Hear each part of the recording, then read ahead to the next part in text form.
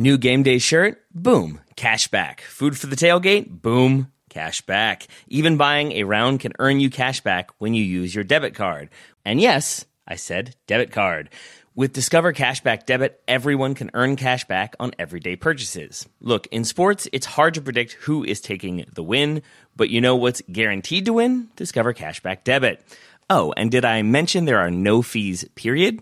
I'm telling you, this one, it's a real game changer. Check out transaction eligibility and terms at discover.com/cashbackdebit. Discover Bank, member FDIC.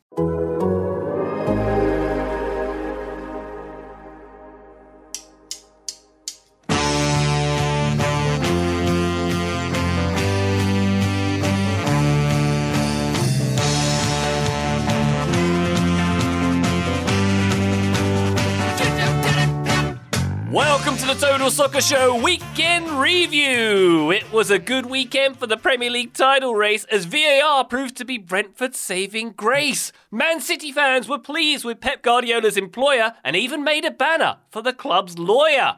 The result for City was never in peril, which was great news for visiting admirer Will Ferrell. Southampton parted ways with their coach due to his slightly controversial non-winning approach, and Spurs went to Leicester and were humbled as their defence completely crumbled. In Europe, Pedri scored a beauty, Napoli continued their winning duties, and in La Liga, if you wondered why Real Madrid didn't show up, they were busy winning the Club World Cup. On the biggest stage, Los Blancos pulled off quite a coup, but don't worry, I'd completely forgotten it was happening too.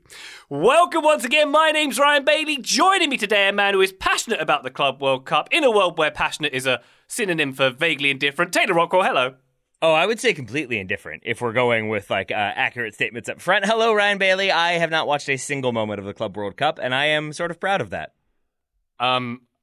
I don't know where to begin with that. It's the most prestigious contest in the game we love, Tate. Is Gianni Infantino just handing you money off screen right now? Is that what's happening? Because I'm assuming that's what's happening. I kind of think he's not wrong in wanting to spice it up and trying to find ways to make it a better competition. Because if you add some more clubs, if you make it more of an event, I feel like I will care about it. I think that is a really interesting idea. Just as it stands in the middle of a league campaign when clubs actively don't want to participate because it takes them away from their domestic fixtures. That's probably not the glory you're looking for. I can't imagine a team turning down the Champions League final to focus on their 36th Premier League game or whatever. There you go. Well, that was definitely the most important sporting event of the weekend. Of course. Joining us, a man who had a really nice nocturnal bird in his backyard this weekend, Joe Lowry. I understand Arizona had a superb owl this weekend. I couldn't figure out where you were going with that until you actually laid it all out there. Yeah, we did. About 45 minutes away from where I live, there was this giant owl and I guess a football game at the same time. I'm not entirely sure. No, I actually really enjoyed watching the Super Bowl. We chatted about it some before we started recording. I proudly announced that I won $1 on a coin toss bet. So, wow. I mean, my weekend was pretty good. I don't know about how about you guys? I mean, Did you meet Rihanna? Did you meet Rihanna? No, sadly. Yeah, similar to Michael Strahan. No, he did not. That was an awkward halftime moment when Michael Strahan ran over like the fanboy he is to be like, Rihanna, hi. And she gave him a like, oh, hi, guy I've met once peripherally on a talk show. And then he went right back to his halftime duties. I enjoyed that part of the halftime show almost as much as the halftime show itself. Indeed. Plenty to talk about there, but joining us, a man, you just heard his voice. He seemed to stay up to an ungodly hour on a European Monday morning to watch the aforementioned superb owl. Graham Ruthven, did you enjoy proceedings in the gridiron? I did. I mean, I only understand to a certain extent what's actually happening, and the end of the game was confusing to me. I didn't quite have a grasp on that, but my ambition for today's podcast is, just like Rihanna, to do as little as possible, but for my contribution to still be magic. The only difference is I am not pregnant, or at least as far as I'm aware, I'm not pregnant. But yet. And I'm definitely not, 100 foot up in the air dancing at a Super Bowl. I feel like having not watched this game nor this halftime performance, I'm missing out at this point, but I shall rectify that later, Graham. Would you recommend I watch the halftime performance for a start? Yeah, it was decent enough. I mean, she's got a lot of hits. It wasn't as good as last year's, like Dr. Dre and Snoop Dogg and Eminem and 50 Cent. It's going to take some beating for me. Like, that was right in my Venn diagram sweet spot. But I enjoyed Rihanna. I enjoyed the game as well until the very anticlimactic end that I didn't really understand. Story of my life. Taylor, I do think I saw that Philadelphia has lost 3 finals this year now. Yeah, that didn't stop them from pre-rioting and turning over cars in the streets yesterday, but I imagine there was a slightly more subdued atmosphere after that game. I feel bad. I feel sad. I'm glad for Kansas City. It's a great city, but Philly, I love. I don't know if it's the East Coast connection, if it's the Always Sunny connection, if it's the Fresh Prince connection. Who knows? Maybe it's all of the above. But I was definitely leaning for Philly last night, and sad for them as a city, though maybe not for their infrastructure budget and all of the repairs that would have had to have happened. Indeed. I did see a good video, the guides to the lamp poles, the lamp posts in Arizona for the Eagles fans, giving them a guide of how to get up them and how not to get electrocuted on them. Did you see that they pre-greased them in Philly so that people couldn't climb them? I mean, they know how to handle their riots, does Philadelphia.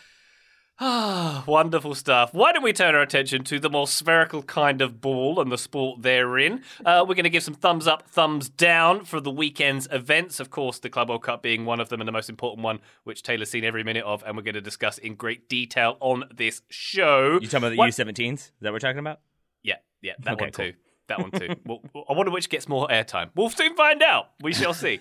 But let's start off with the Premier League, shall we? Arsenal won, Brentford won. Trossard and Toney with the goals there. Arsenal missing the chance to go 8 points clear at the top of the Premier League.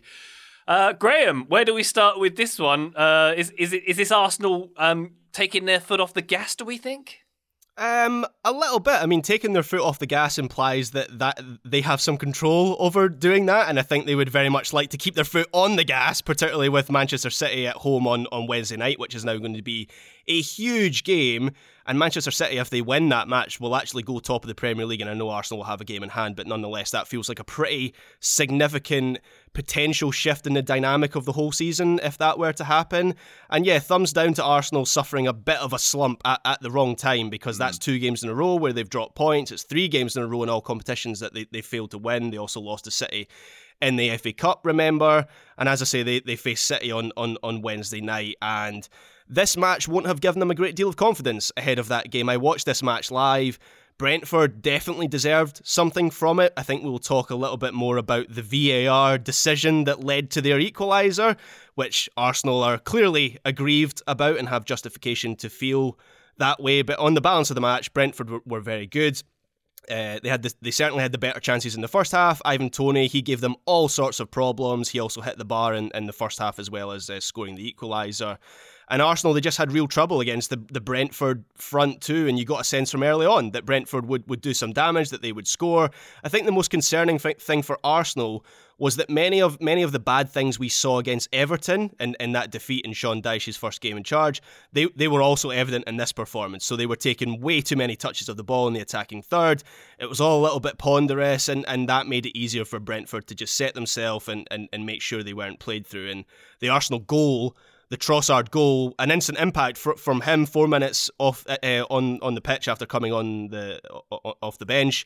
His first goal for Arsenal, it felt like a big moment at the time, but then Brentford pinned them back, and that goal was one of the few times when Arsenal were able to shift the ball quickly and get in behind, and it was Saka who played it across goal for Trossard to finish. But there really weren't many of those moments. It feels like Arsenal at the moment are playing within themselves. There's a risk they're becoming slightly predictable, which, Joe, you might have mentioned on last week's weekend review. They were certainly predictable against Everton, and I would say they were predictable in this match as well. And as you say, Graham, Man City are the opponents on Wednesday. City can go top with a win. That gap very much closing up. Joe, did you bet on Ivan Toney scoring, and did he bet on you betting on him scoring as well? No to both of those. I think Graham had Ivan Toney scoring in some sort of bet builder that Graham is freakishly good at in some way. I honestly don't understand how that works, but Graham is thriving in that way. I mean, I was just generally impressed by Brentford in this game, Ryan. I know the goal is tainted a little bit, and Graham's got a whole VAR rant coming later, so I don't really want to dive into those waters right now. But even setting aside that moment, right?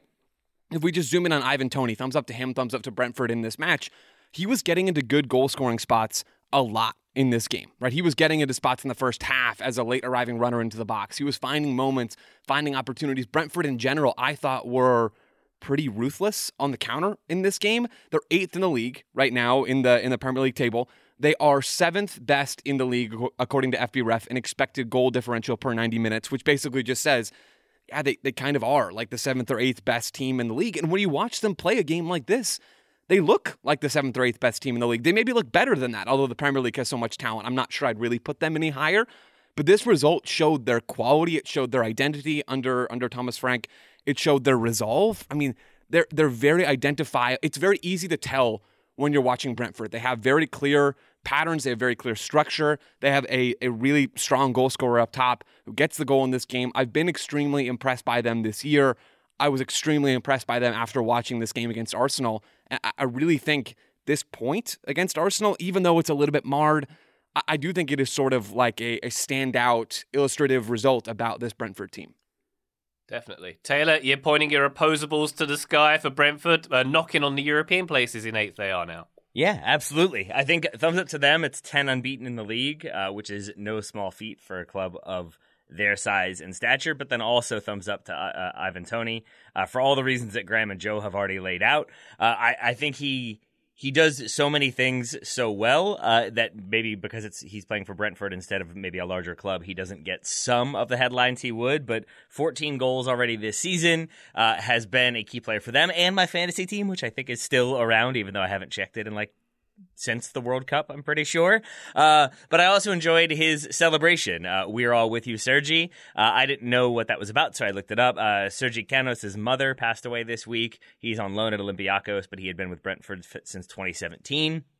So they wanted to show their solidarity, and I loved Ivan Toney running over, getting that kit that had that message on it, and just sort of taking the opportunity to celebrate a teammate who's not even there anymore, but who the team still cares about. That feels like the vibes you want if you are trying to stay out of the relegation zone and maybe challenge for one of those European spots. So big ol' thumbs up to Thomas Frank and Brentford, and to Thomas Frank for, in the post-match interview, sort of doing his best to acknowledge that there was some VAR controversy, but also trying to give credit to his players at the same time. I think he walked that fine line pretty well. He did. I think you've teed Graham up nicely to talk about the video assistant referees. He's rubbing his hands with glee as he prepares to talk about the weekend in which VAR wasn't very good. Yeah, so thumbs down to the refereeing in the Premier League this weekend, because there were a series of blunders. There was the non-penalty call against Thomas Souček in the West Ham-Chelsea game, where he essentially saves a shot from Conor Gallagher, and I did enjoy the Chelsea tweet basically saying great save from Souček to deny Conor Gallagher. Then there was the incorrect VAR call for the Brighton goal that never was against Crystal Palace. Pervis Estupiñán scores, and for whatever reason in that game, the VAR officials drew the offside line on the wrong player. They failed to spot Mark Gahey behind, I think it was Joachim Andersen or one of the other Crystal Palace players, and so had the line been drawn where it was meant to be drawn, then Estupiñán would have been onside and that goal would have counted. And then you have, maybe this is maybe the worst one, because they don't even draw the line. So for the Ivan Toney equaliser, Norgard is clearly offside when the header from Pinnock is made, but the VR, Lee Mason, he forgot to or just didn't draw the lines to check that one.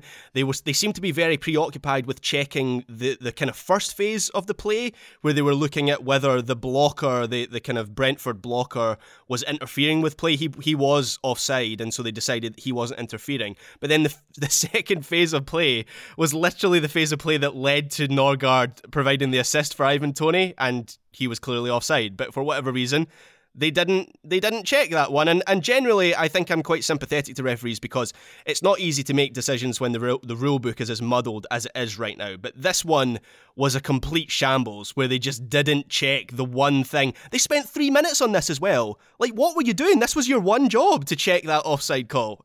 Baffling. This is their first day.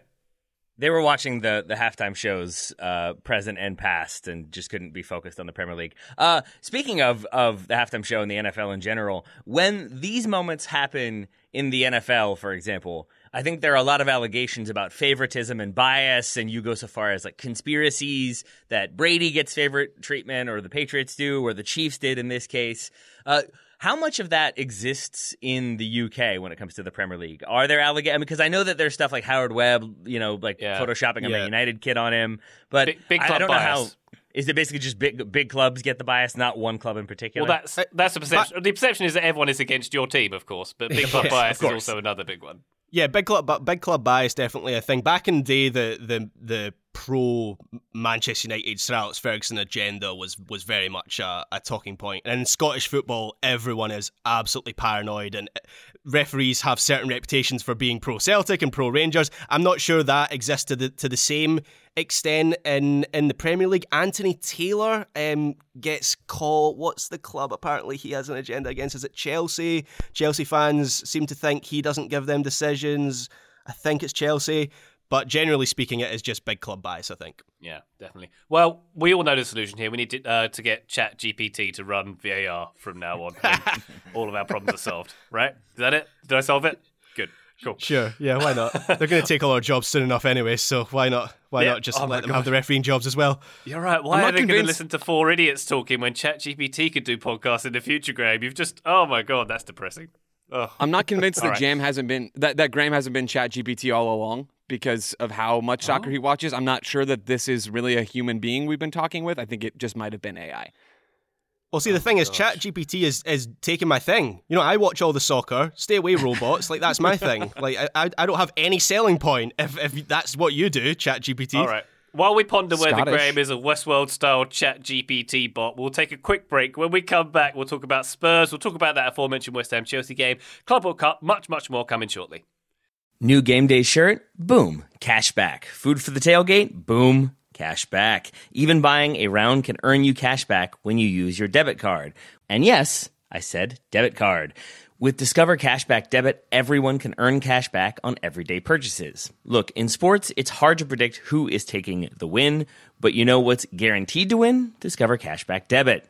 Oh, and did I mention there are no fees, period? I'm telling you, this one, it's a real game changer. Check out transaction eligibility and terms at discover.com/cashbackdebit.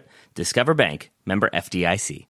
Did you know that even if you have a 401k for retirement, you can still have an IRA? Robinhood has the only IRA that gives you a 3% boost on every dollar you contribute when you subscribe to Robinhood Gold. But get this, now through April 30th, Robinhood is even boosting every single dollar you transfer in from another retirement account with a 3% match. That's right, no cap on the 3% match. Robinhood Gold gets you the most for your retirement thanks to their IRA with a 3% match. This offer is good through April 30th. Get started at Robinhood.com/boost. Subscription fees apply.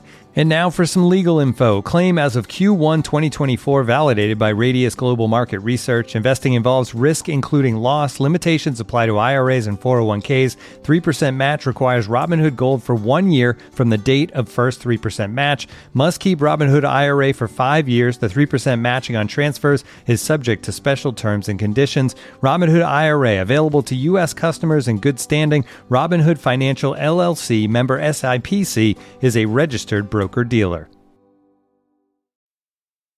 Total Soccer Show, welcome back. Let's turn our attention to Tottenham heading to Leicester and being inflicted, or having a 4-1 defeat inflicted upon them. I've read that the wrong way around. I should say Leicester 4, Tottenham 1 is the way it went out.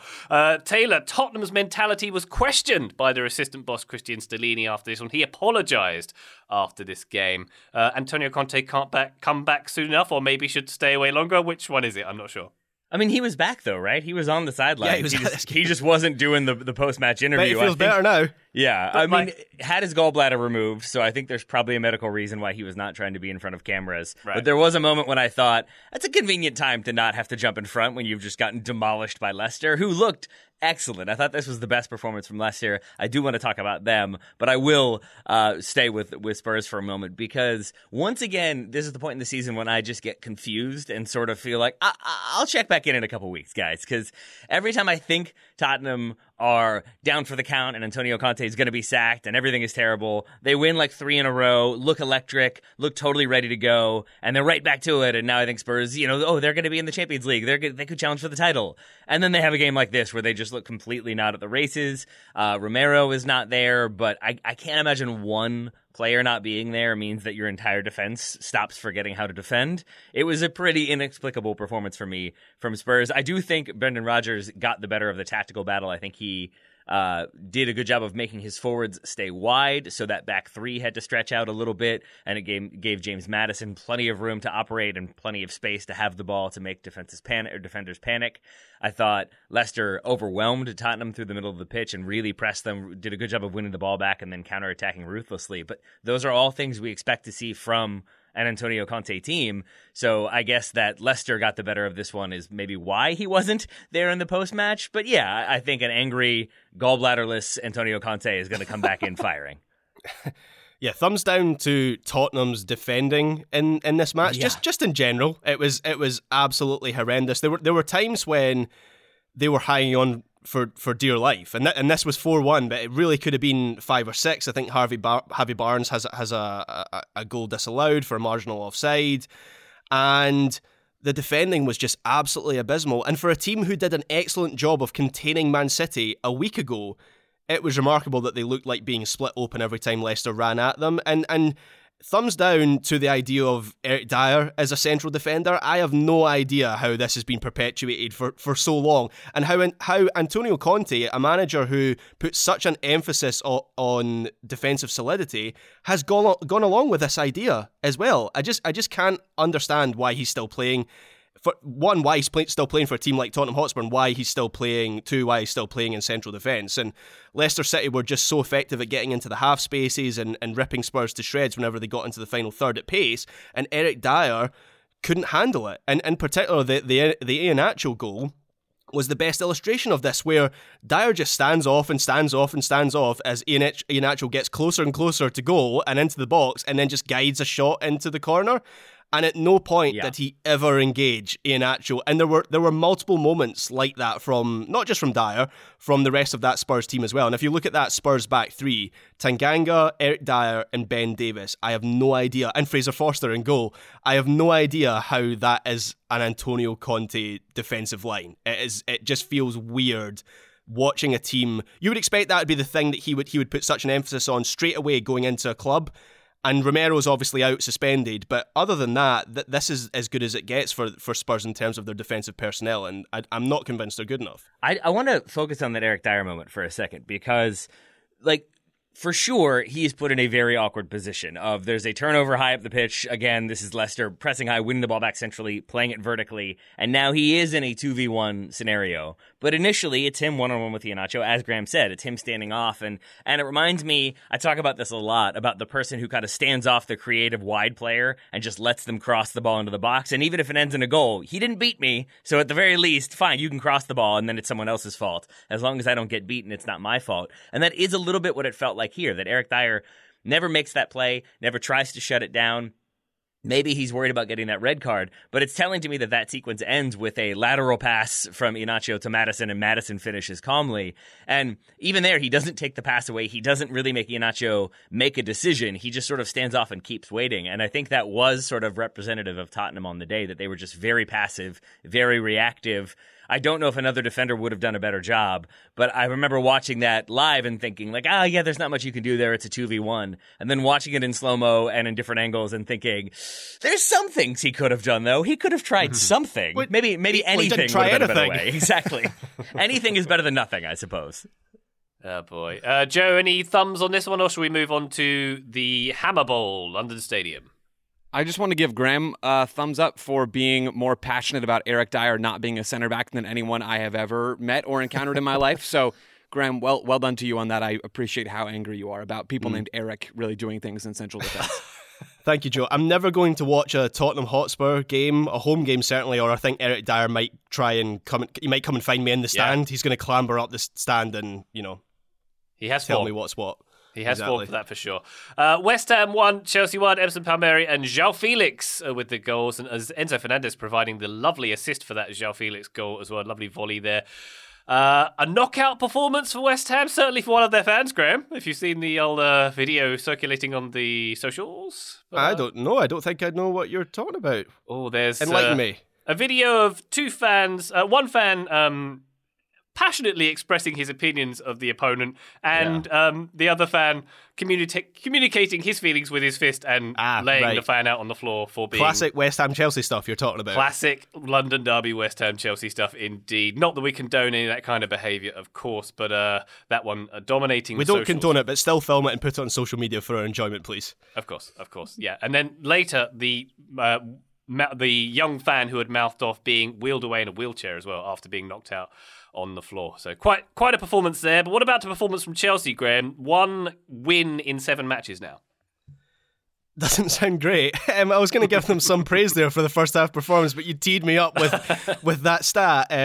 So yeah, I'm not really sure where Chelsea are at the moment. It's just all such a work in progress, and you can see elements of the team starting to come together. So thumbs up to João Felix, who I think is settling in fairly quickly. Obviously, he had that red card at Fulham, which sort of staggered his introduction to that team. This may be only second or third game, I think, for Chelsea, but he was probably the best Chelsea player on the pitch, and not just because he scored the goal. He was buzzing around. Most of their attacking play seemed to flow through him in some way. Chelsea seemed determined not to play in behind much, which isn't exactly getting the best out of Mykhailo Mudryk. I feel like he is playing within himself right now. Obviously still early days following his transfer in January. But it suits Felix, who can dribble past opponents and carry the ball forward, and there are encouraging signs of an understanding between Enzo Fernandez and Felix, who combined excellently for the Chelsea goal. And there were a few moments like that during the match. And I think Fernandes as well has improved that Chelsea midfield. And you can see the passing range that he has and how Chelsea are now able to do more with their possession.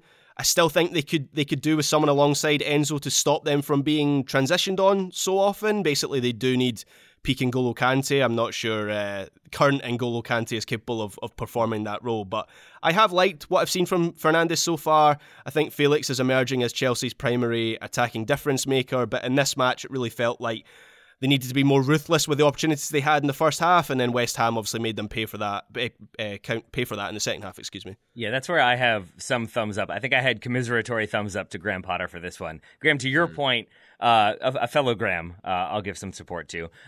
Chelsea had 72% possession, almost 600 completed passes to West Ham's 187, but West Ham, I believe, had more touches in the box and had a higher XG, which definitely shows you there was some wastefulness on Chelsea's part, and this is where I genuinely feel bad for Graham Potter, that they could have been up 3-0 inside the first 30 minutes or whatever, and then 2 of those goals being chalked out for offside, very tight offsides, and it just seemed like in that moment this was Chelsea turning a corner. You could see him being so excited with one of those goals, Graham Potter, and then it's ruled out for offside, and just how dejected he was, that it has to be such a frustrating position for him and for this team and for supporters of this club, that it keeps feeling in a better way than Tottenham earlier. It keeps feeling like they're about to turn the corner, and yet they keep kind of getting stuck in neutral. In this game, I thought they were going to get the result. I thought that I'm not going to say they deserve the result, because again, West Ham took their chances and credit to them for that. But it keeps feeling confusing to me that Chelsea are right there about to kind of kick into gear and score 5 goals and look like the juggernaut they should be. And then they finish 1-1, and I remain scratching my head. It's just going to take time, right? I mean, Graham, you kind of said it there with Mudryk. He's playing within himself a little bit. He still hasn't been with the club for very long. João Felix had that red card and so missed some time. That was on his debut against Fulham. So, I mean, he still is trying to work his way into the team to figure out exactly what on earth is happening on the field. Graham Potter at Brighton did a very good job with that Brighton squad and has had a very good managerial career. One of the things that Brighton team became known for, though, was how often they changed what they did, right? Not the macro system, but, a lot of the micro things, right? Of specific positioning or midfield alignments or, how different players are being utilized and really taking wingers and making them wing backs, which is the sort of thing that Thomas Tuchel got a lot of heat for at Chelsea, but we know can be done and done well. So, I mean, a lot of Potter's thing at Brighton was trying to install some sort of tactical flexibility into his players so that they could adapt and change to deal with the lack of talent they had relative to some of the best teams in the Premier League. The situation at Chelsea is different, right? The players are better and there is a smaller gap between Chelsea and City or between Chelsea and Arsenal. You can look at those squads and say Chelsea have pretty much as good a squad as anybody in the league. I don't know if I'd go quite that far, but I don't think there's a big gap there.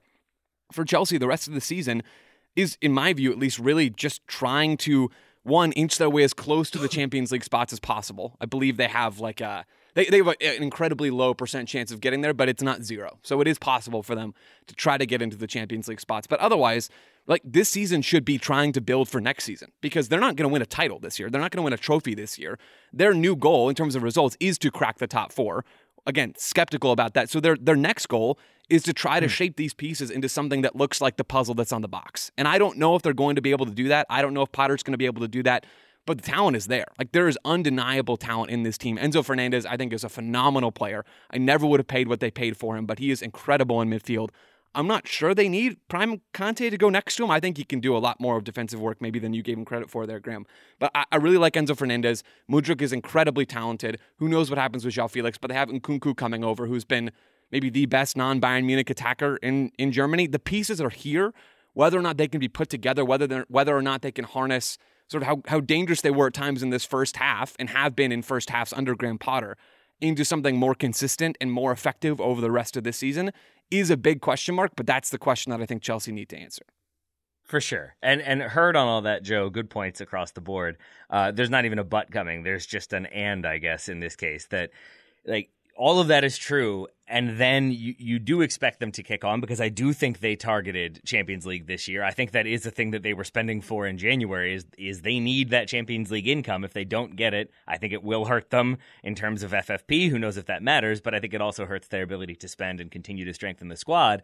I think they do have all those pieces. I think they will probably come good eventually if they stick with Graham Potter, if they kind of keep doing what they're doing. But this is all that to say, another example of where I feel sort of a little bit of sympathy for Graham Potter, that this one ends with, to me, what was clearly a handball. Thomas Souček goes down to block the shot. I don't think he needs to go down in that moment. I think he could have stayed on his feet, but he does go down, and in falling, the argument, I guess, is he falls down, he has his left hand there to kind of cushion him, and the ball hits that hand and goes out of bounds. So I think the argument was he didn't mean to stop it, that like it wasn't an intentional handball, and maybe he didn't have enough time to react. But for me, he didn't need to fall down the way he did, and I felt like some of those replays showed him moving that hand out a little bit. To me, that is another example where VAR got it wrong on the day, and I think it's tough to kind of to build that momentum that Chelsea need, to build that consistency that they need, if you don't get a result here or there. And I think if they got that penalty late, they take that penalty and they score,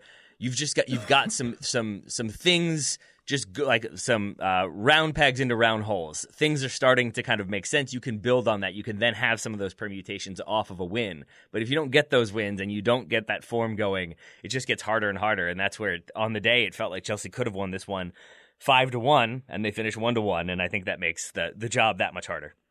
Down on the South Coast, Southampton 1, Wolves 2. Nathan Jones getting sacked as Southampton coach.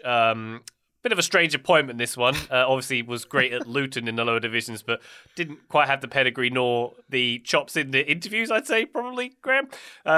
He's a strange figure. Richard Jolly tweeting, 11 Premier League managers have got at least 1 point at St Mary's this season. Nathan Jones isn't one of them, despite managing Southampton. 3 months in charge, lost 9 of 14 matches. Graham, what's Ralph Hasenhüttl up to? He might be a good fit. Or Jesse Marsh. Thumbs up if you're Jesse Marsh. He could be back in Premier League management in no time at all, because he's apparently wanted by Southampton. I can't imagine Southampton fans are very pleased about that, given he's just been sacked by Leeds and they were essentially kind of heading down under his stewardship. But let me apply some logic to how that could work. So, Ryan, you mentioned Hasenhüttl. He had a relatively high degree of success at Southampton over the course of his time there. Marsh's style, I think, is similar to Hasenhüttl, so that squad might be fine with his approach. I think Southampton, after Rob Jones, what a bizarre appointment and time in charge. 94 days he was in charge. I think it's the 6th shortest Premier League managerial stint of all time. He seemed to be completely clueless, and his interviews were bizarre, and the fans ended up turning against him, and I think the players, looking at the performances, I don't think they were very big fans of him either. So that club needs positive energy, and I think Marsh certainly has that, and Marsh saved Leeds last season. It was the next bit that was the problem for him at Leeds, was building that team. So for the task that Southampton needs him for, he has technically proven he did it last season. I think there should be better candidates out there than Jesse Marsch, but I'm making an argument that maybe it wouldn't be as ridiculous an appointment as it would initially seem that he's been linked with that position. Well, they did hire Nathan Jones, so who knows what they're going to do next, Graham. It's a lottery there. We shall see. A couple more Premier League games to touch on. Leeds 0, Man United 2. Rashford and Grancho with the goals there. Lovely second goal there from Garnacho. Well, thumbs down for me. Definitely in this one for the Leeds fans who famously don't get along well with Man United fans singing a song about the Munich air disaster, in which of course 8 players were killed and 23 passengers were killed too. For balance there as well, I think Manchester United fans, I don't think they were particular saints either. There was songs about Istanbul and a case, I believe, when a Leeds fan was stabbed in Istanbul. So I think both clubs were at it. Yeah, exactly. I was about to make that point, Graham. They were both as bad as one another, with the United fans chanting about the 2 Leeds fans killed in Istanbul in 2000 as well. So a bit disappointing that. Any other notes about the game itself? Taylor? Graham? Taylor? Graham? Taylor? I think Graham has more to say about this one than I do. Just that I was pleased this one went the way it did. I thought Leeds had very good opportunities, similar to Chelsea. I feel like they put themselves in some smart positions, and similar to Leicester, I think made Manchester United uncomfortable and were pretty direct in how they wanted to attack and had some very good chances, especially in that first half. It's just, I guess Marcus Rashford has just decided to, he's the new Karim Benzema. He's just decided to score every single weekend and you can't stop him. And that's pretty much how that went down. So I think it's a credit to Leeds that they've responded the way they have. And I think 1 point from these 2 games against Manchester United feels harsh because they go up early. They're up 2-0 and then they end up drawing 2-2. And now they lose 2-0 in a game that it felt like they had opportunities. So there's still that fight there. I think if you're a Leeds supporter, maybe you're not loving losing one of these games and drawing the other, but at the very least, there still seems to be that heart and that belief in the club that you need when you're going into a relegation battle.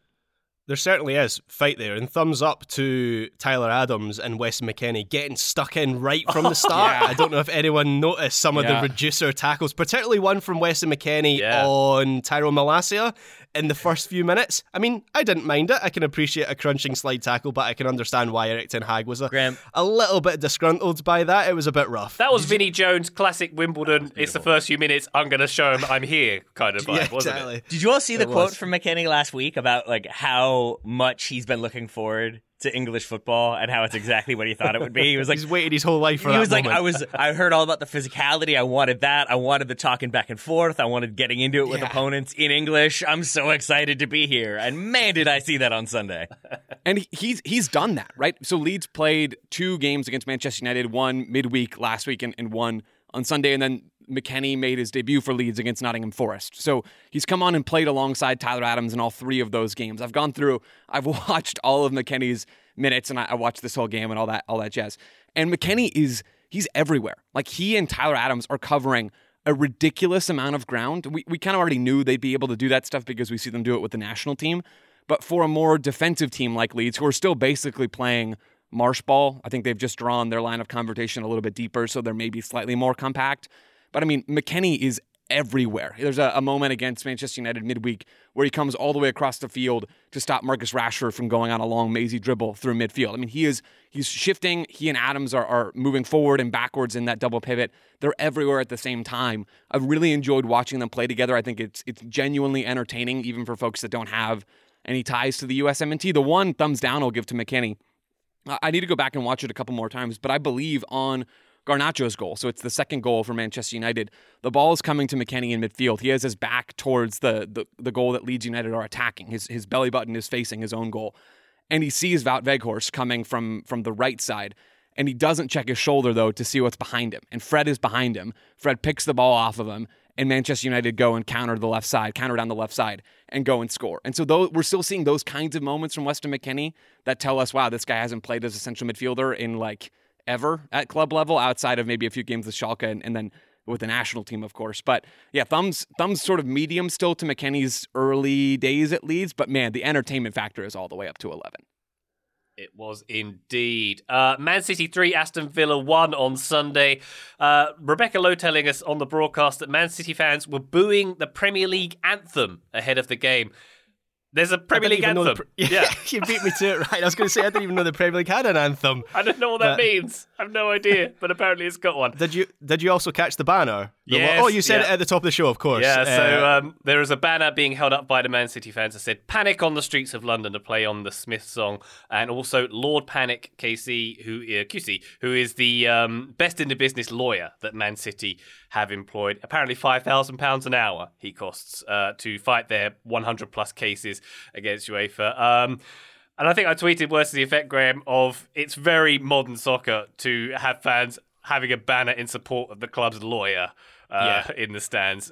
My thumb's down for that. Yeah, football might be beyond saving at this point. This might be the thing that pushes me over the edge. Maybe Lord Panic's going to get a statue outside the Etihad if he gets City off with all those, 100 alleged breaches of Premier League financial fair play rules. Indeed. Will Ferrell in attendance for this game, as I mentioned at the top as well. He also went to the Wrexham game at the Racehorse ground this weekend, so getting a couple of games in. Good for him. Scouting mission, I think some have called it. We shall see how that one goes. Anything else about that game before we head off? Just thumbs up to Pep Guardiola picking his best players to win a football match. What a concept, nice. I know. So Ruben Diaz and Laporte were back in the defence. De Bruyne was back in central midfield, and it just all looked so much more settled. It was actually kind of an interesting shape with three at the back, and then Rodri and Bernardo Silva at the base of the midfield, and then Gundogan and De Bruyne further forward. And there were some good threads on Twitter about the 3-box-3 shape and Bernardo dropping to left back and all that good stuff. So Pep is trying some new things with this team to get around, I think primarily to get around the fullback problem and the fact that his best fullback now plays for Bayern Munich. But he is trying those new things with his best players in the team, which I think is a better way forward for Man City at this point. Did we like Graham, Jack Grealish winning the penalty against his former side and the team he supports in fairly egregious fashion? Yeah, I'm not convinced it was a penalty. Did he do like a muted penalty celebration, or did he just go kind of full ham with the celebration? I can't really remember. I don't remember. I just remember the incident itself being very much, you've taken an extra step before you went down there, son. Interesting times. Why is Haaland not taking penalties? I thought that was part of the whole reason they signed him, was Man City famously have a real issue with finding penalty takers. Now they found one that scored 4 out of 4 this season. They've given them back to Riyad Mahrez, who seems to miss about 50% of them, obviously scored on this occasion. But that was not good for my fantasy team. Pep's given up. That's what it is, isn't it? I don't know. Perhaps, yeah. We shall see. Anyway, Merseyside derby coming later on after we record tonight to conclude the Premier League weekend. Let's take a quick break. When we come back, we're going to go to the continent. We're going to talk about the Club World Cup and much more. Back shortly. Today's episode is brought to you by our friends at Shopify, who would like to remind you that not everyone can be Erling Haaland or Harry Kane. I would say only Erling Haaland and Harry Kane can be Erling Haaland and Harry Kane. But more to the point, not everyone can score the number of goals that those two score. Not everyone can set the goal-scoring record. Sometimes you've got to be the teammate. Sometimes you've got to be the assists person. You've got to be Kieran Trippier or Kevin De Bruyne. You got to spread the ball around. You got to help facilitate that attacking play and those goals to help get the results you want. Because you need that perfect teammate. And when you need a perfect teammate when it comes to growing your business, Shopify has you covered. Shopify is the global commerce platform that helps you sell at every stage of your business, from the launch your online shop stage to the first real-life store stage, all the way to the did we just hit 1 million orders stage. That feels like a good stage to be at. Shopify is there to help you grow along the way. How do they do that? Well, Shopify helps you turn browsers into buyers with the internet's best converting checkout, up to 36% better compared to other leading commerce platforms. And you can sell more with less effort thanks to Shopify Magic, your AI-powered all-star. So you don't have somebody kind of following you around the online store just saying, can I help you, can I help you, can I help you? Nobody needs that in real life or online, but Shopify's AI gets the job done.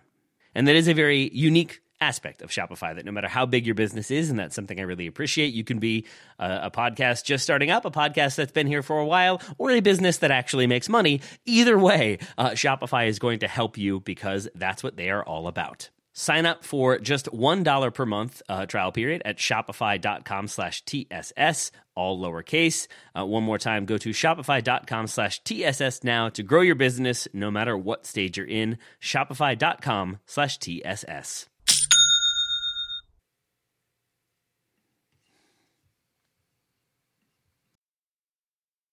Total Soccer Show, welcome back. Let's turn our attention to the biggest sporting event broadcast by Fox this weekend. I'll see you Real guys Madrid 5, Al Hilal 3 in the Club World Cup, which we all were very aware was happening and has been happening for a few days before this weekend. Of course, we'll be following it very closely here at Total Soccer Show.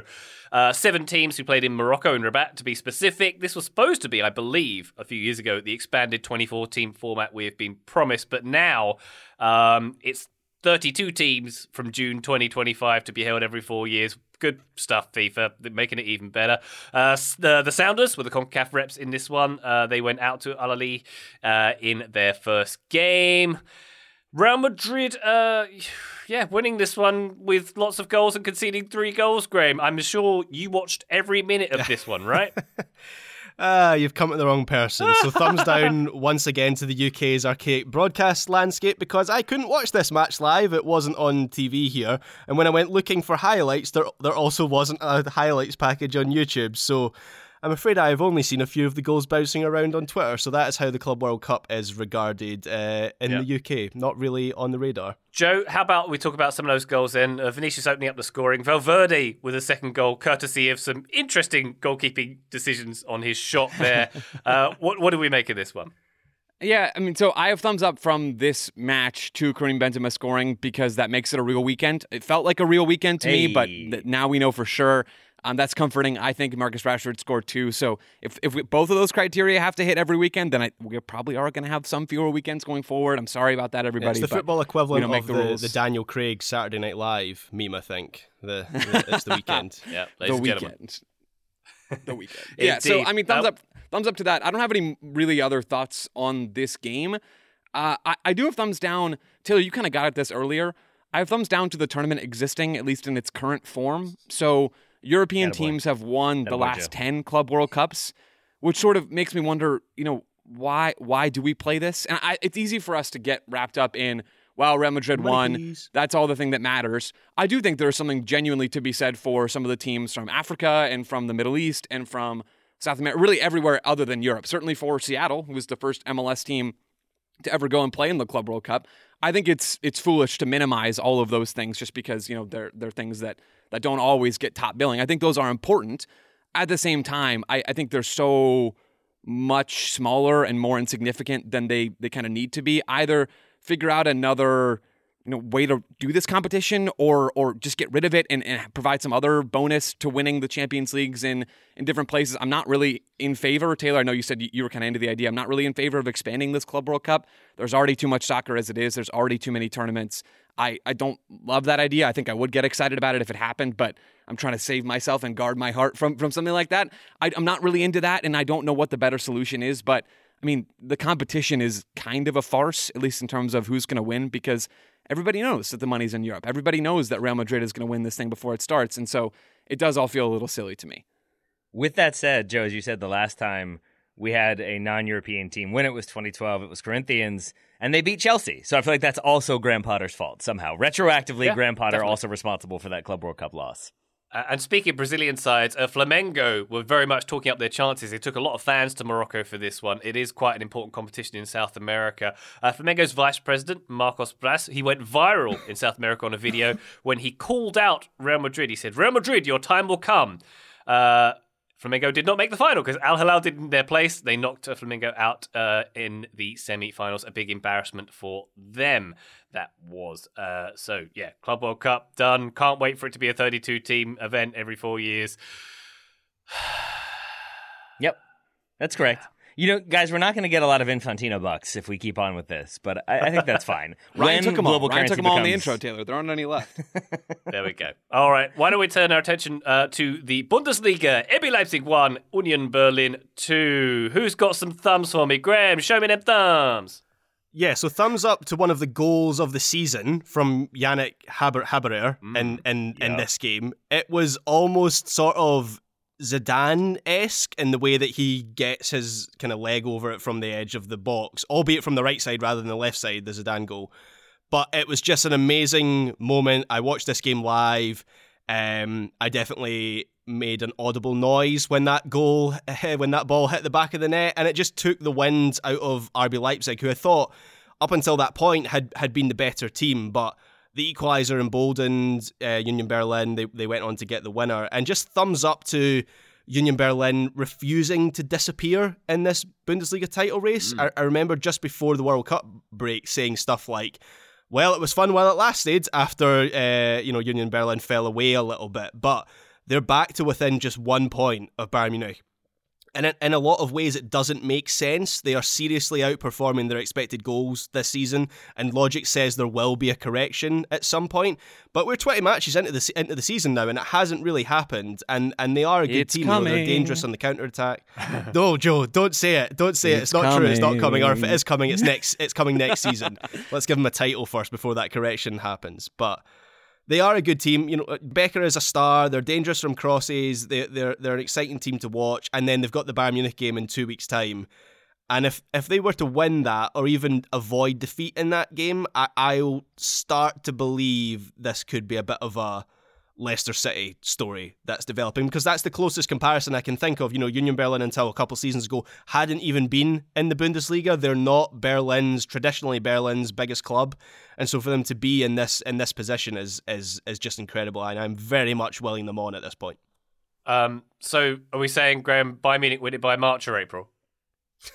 Late April. Let's stretch it out for a little bit longer at least. Oh, cool. They had a 3-0 win. Even if they do, though, I gotta say, this was a weekend where, as sort of like neutral as I was on the Premier League, I found myself reinvigorated by the Bundesliga, just because you could have Union and Freiburg in the Champions League at the end of the season. They're in those places right now, but you've got Dortmund looking very strong. I think they've won their last 5 games. Even Leipzig before this game were looking very good. Frankfurt, Wolfsburg, Leverkusen, Bremen, all having strong seasons. So it just feels like, or strong enough seasons. So it just feels like at any point, any team could jump into that top 4. Any team could be in that top 6. And I think there is some, like, that feels like more of a standard thing, even if it's Bayern Munich always winning. The Premier League has been up and down this season, don't get me wrong. You've got Liverpool and Chelsea where they are, and you've got teams like Newcastle having, I think, the longest unbeaten run. They haven't lost since August, and a great season for Newcastle, but it still feels like money is such a huge part of that. The Bundesliga, certainly money is a part of it as well, but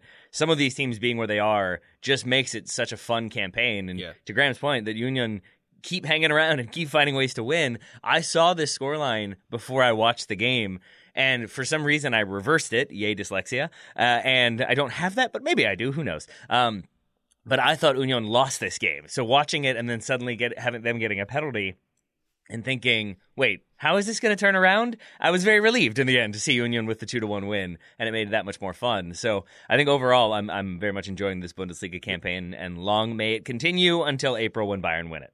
Yeah, I think the big difference is there's pressure on Bayern Munich. So Bayern Munich are still top of the Bundesliga by 2 points, and they could win every game between now and the end of the season. That wouldn't surprise me, or something close to that sort of thing. But unlike past campaigns, it feels like if they do slip up, if they lose a game, they draw a couple here or there are teams like Dortmund who are flying and Union Berlin who have just been there the whole season that can and will take advantage. And that is instantly making this season so much more entertaining than past seasons. Indeed. Taylor, I love that you're reinvigorated by the Bundesliga. 5 teams scoring at least 3 goals this weekend as well, so plenty to be excited about in Germany. Almost like a winter break maybe gives you time to reset and refresh, and then you can come back electrifying and exciting. Yeah, and you take an extra month off and you're even better. There we go. Yeah. Over in Spain, Villarreal lost 1-0 at home to Barcelona on Sunday evening. Pedri with a beauty of a goal. PlayStation effort, this one was. Wonderful stuff. Barcelona 11 points clear in La Liga after that, with Real Madrid not taking part this weekend, of course. Joe, did you catch this one? That Pedri goal was something of... Oh, I can't even describe. It was just wonderful, wasn't it? Of course, Joe did. Are you kidding me? You just described Pedri. Joe knows. Yeah, I saw a headline earlier this week, and this is what I get for reading the headlines and not reading the article, but it was something about, Gavi is indispensable at Barcelona, and I was like, yeah, of course. Have we watched the footage? Pedri and Gavi are, and I've been on this train for a while, they are so good. They are 2 of the biggest stars of this next generation. They're already stars of the current generation.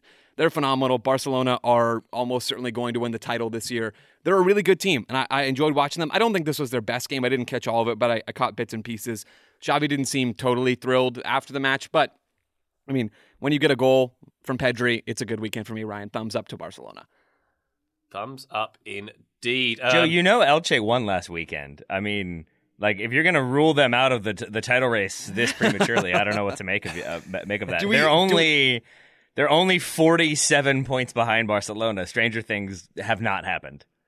Do we know if was it Cremonese they in lost. Italy? Have they won lost a game? to Napoli. They're still They winless. lost to Napoli. Yeah. They lost 3-0 to Napoli, unfortunately, Joe. Nice. Just one note on that Barcelona game.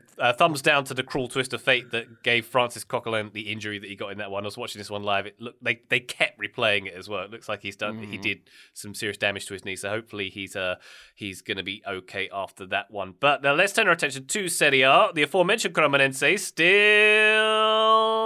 not got a win. Napoli 3-0 winners in that one. Sixth consecutive league win for Napoli. Graham, they were wearing another fancy kit. Did you see it? No. It was it not even being Valentine's Day. Loves it. They did a Valentine's Day special with a giant sort of lip Rolling Stones kind of kiss on the side of it. How many of you ordered? Do you think my wife will buy it if I buy Napoli's Valentine's Day kit as a gift for her? Do you think that will fly in my house? No, I'm only kidding. I'm not going to buy that kit because it is a bad kit. I was real worried for a moment there. That had like every hallmark of addiction of just like sadly, begrudgingly like, do you think it's okay if I buy it? I mean, I don't want to, but I have to at this point. Felt very compulsive. I'm glad that we've course corrected. The thing about Napoli this season is I kind of want a Napoli shirt because it feels like they're going to have this, historic season. I think they're going to win the Serie A title. They might even win the Champions League this season. And when you have a season like that, there's an iconic kit that is just, automatically related to that season, that glory. Napoli have had 16 kits this season. So what is the iconic kit? Maybe this is the iconic kit. The Valentine's Day kit is the one that we're going to remember. But they've all been bad shirts. I don't even think there's a good one in there. No, there's not. This one particularly was not. But let's park that one there. Juventus getting a 1-0 win over Fiorentina elsewhere in Serie A. US under-17s took on Barbados, Joe. Got a big win. They did. They got a 5-0 win. So this is World Cup qualifying for the US U17s. They beat Barbados big time. I think that was Friday. Honestly, at this point, it's a little fuzzy. They play again today as we're recording on Monday. So they're in a group. The top 3 teams, I believe, from each group advanced to the round of 16 with a few extra teams being added in directly into the round of 16. And then the 4 semifinalists of this competition qualify for the World Cup. So the U.S. should always beat Barbados. Cruz Medina is probably the player to watch here, though, and he had a hat trick and looked, I think, generally very good. He looked like the elite prospect that he's supposed to be for San Jose. I'm excited to see more of him this year for the Quakes under Luchi Gonzalez. I'm hopeful that we do see some real MLS minutes from him, although I wouldn't expect it to happen early on in the year. But, I mean, this is a good chance to watch some really exciting players for the U.S. I don't expect many folks are tuning in for this. I'm not going to watch all of it either. But, yeah, some real talents, and Medina's probably first on that list. Excellent stuff. Lastly from me, Graham, we need to address Malik Tillman Gate, which took place in the Rangers Partick Thistle game this past weekend. Sort of the first instance of this kind of behaviour was Nwankwo Kanu back in the day, wasn't it? When was it Sheffield United game and there was a throw back to the keeper. Kanu jumped on it. I don't remember that one. I remember it happening in the Championship maybe like 3 seasons ago or something with Bielsa, and he kind of ordering Leeds United to let another team score, I think. But in the Kanu example, Kanu took the ball and scored, and it was an FA Cup game, and Wenger offered a replay, and I don't believe the offer was codified in any way. Very controversial. But talk us through what Tillman did or didn't do here, Graham. Yeah, so Malik Tillman, he scored a goal, and he's actually in great form at the moment. So he's got 8 goals this season, but he nearly caused a national incident on Sunday with his 8th goal of the season when he tackled a Partick Thistle player when he was trying to give the Partick Thistle players trying to give Rangers the ball back after an injury. Emphasis on trying. So what happens is I think it's Tillman himself who has the injury. Rangers play the ball back. We've all seen this a million times before. Partick Thistle then throw the ball back to themselves, and then the idea is they're going to launch the ball up to the other end of the pitch, and the match will restart. But Malik Tillman decides that he's going to high press the Partick Thistle player, who admittedly does take a pretty poor touch as he's about to launch the ball down the pitch. Malik Tillman then enters the box and finishes into not an empty net, but a pretty easy finish for him. And then all hell breaks loose. The Partick Thistle players obviously not happy with how that had unfolded. Then Michael Beale, the Rangers manager, that informs his Rangers team to basically allow Partick Thistle to score straight from centre. I'm not sure Alan McGregor, the Rangers goalkeeper, was on board with this instruction because he kind of puts a half-hearted attempt in to stop Scott Tiffany, the Partick Thistle striker, from putting the ball into the back of the net. But yeah, this was a whole incident from the Rangers Partick Thistle game, which Rangers ended up. That was to make that whole episode made it 2-1 and then 2-2, and then Rangers end up winning 3-2 in the end. But that was the main talking point from that match. The funny thing is that Tillman had previously been criticised for not pressing, and now he's pressing, and he's doing it when he's not meant to. But yeah, it was all. I thought it was hilarious, and in general, I want more poophousery, not less. But I have to say, I would have been fuming if I was a Partick Thistle player, and I think the way that it panned out was probably the right way for it to pan out in the end. I need to buy red, white, and blue glasses so I can put them on when I say I'm going to put my red, white, and blue glasses on for a moment. But I'm now going to defend Malik Tillman for a moment, because for people who haven't seen this, he receives a ball into feet. I would argue gets fouled there and gets knocked over. No foul given. Then as he's knocked over, he tries to play the ball and does, and then gets, deliberately or not, stamped on. And right there, that also should be a foul. But as a result, he is holding his ankle in pain, and I think doesn't see that Rangers put the ball out of bounds to stop play because he is down. I think there could have been a card for either one of those fouls, and I think it should have been a free kick. But he doesn't know that, so he's down. He doesn't know who put the ball back out. And so then he, I think, gets up, doesn't really get much instruction, and I think in his mind, it's just a live ball, and I think he's annoyed that he's been stepped on, so he goes to apply this pressure, and I think he kind of doesn't know that he's doing something wrong, which is why I think he's so bewildered when he is grabbed around the neck and thrown to the ground by several different Thistle players. And then, yeah, as Graham said, sort of it kicks off from there. There's a lot of chaos, but I think I understand what happened from his perspective. I think it will end up getting sort of remembered as him being a bit churlish, I think is what you all would say, because I can't say a different word for fear of having to bleep myself. But I don't really think that was it. I think it's just a strange sequence of events leads to him not quite understanding what's happening, and then very much being told what has happened by the Partick Thistle players after the goal goes in. Yeah, and Michael Beale after the match, he kind of explained that whole situation that Tillman he'd been on the ground injured when the ball had been played out, so he wasn't aware of that. I do think it was good management by Beale to give the goal back, so forget all the gentlemanly stuff and all that. I think it's good protection of Malik Tillman, and Beale made reference to this after the match. But had Rangers just carried on and taken that goal, Malik Tillman would be a target. And I know maybe there's a bit of eye rolling going on with I always go on about the nature of Scottish football, but there genuinely would have been weeks of radio phone-ins and newspaper columns and all the rest.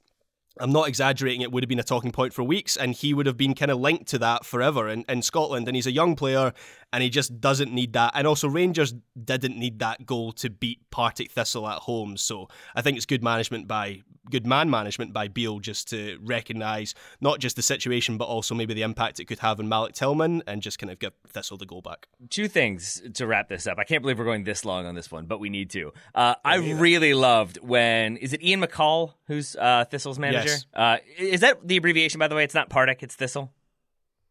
I would say Thistle, yeah. If okay. you talk about Thistle in Scotland, it'd be part of Thistle. I loved him, Ian McCall, coming over to shake Michael Beale's hand after he tells his team to let them score.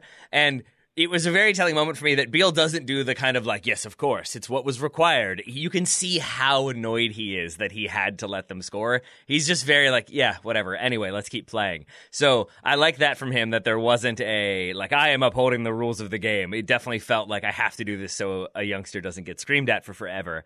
But Graham, the other thing that we should mention, I don't know if you said it, you may have. So Rangers won 3-2. Did you note who scored that late game winner? I did indeed. It was Mr. James Sands. Come on! So a big day for the Americans for Rangers. They were the main characters for different reasons for Rangers in this match. Maybe this is the turning point for James Sands in his Rangers career. There it is. Wonderful stuff. And that means we talk about Scottish soccer more on this podcast. Yay! Cool. You know you love it. You know you love it. Graham wanted to do 15 minutes on how Cameron Carter-Vickers is better than Virgil van Dijk, but we cut him down to a tight 90 seconds if he wants. So that was a genuine talking point on Celtic Twitter on Saturday night, was who's been better for Celtic, Virgil van Dijk or Cameron Carter-Vickers. And we didn't even get to the section about Georgios Giakoumakis' comments on MLS versus Scottish Premiership. Maybe we'll keep that for a Patreon or something. I don't know what those are, so let's do that. Yeah, that's a great idea. I don't know any of the words you said. Patreon.com/Total Soccer Show, Total Soccer Show, to find out more about that thing Graham just said. But in the meantime, Taylor Rockwell, thank you very much. Thank you, my friend. Joe Lowry, a pleasure as always, my good man. Right back at you, Ryan. And Graham Ruthven, thank you very much, my dear boy. Thank you, Ryan Bailey. Listener, thank you for joining us. We'll be back on the feed very shortly. But for now, bye!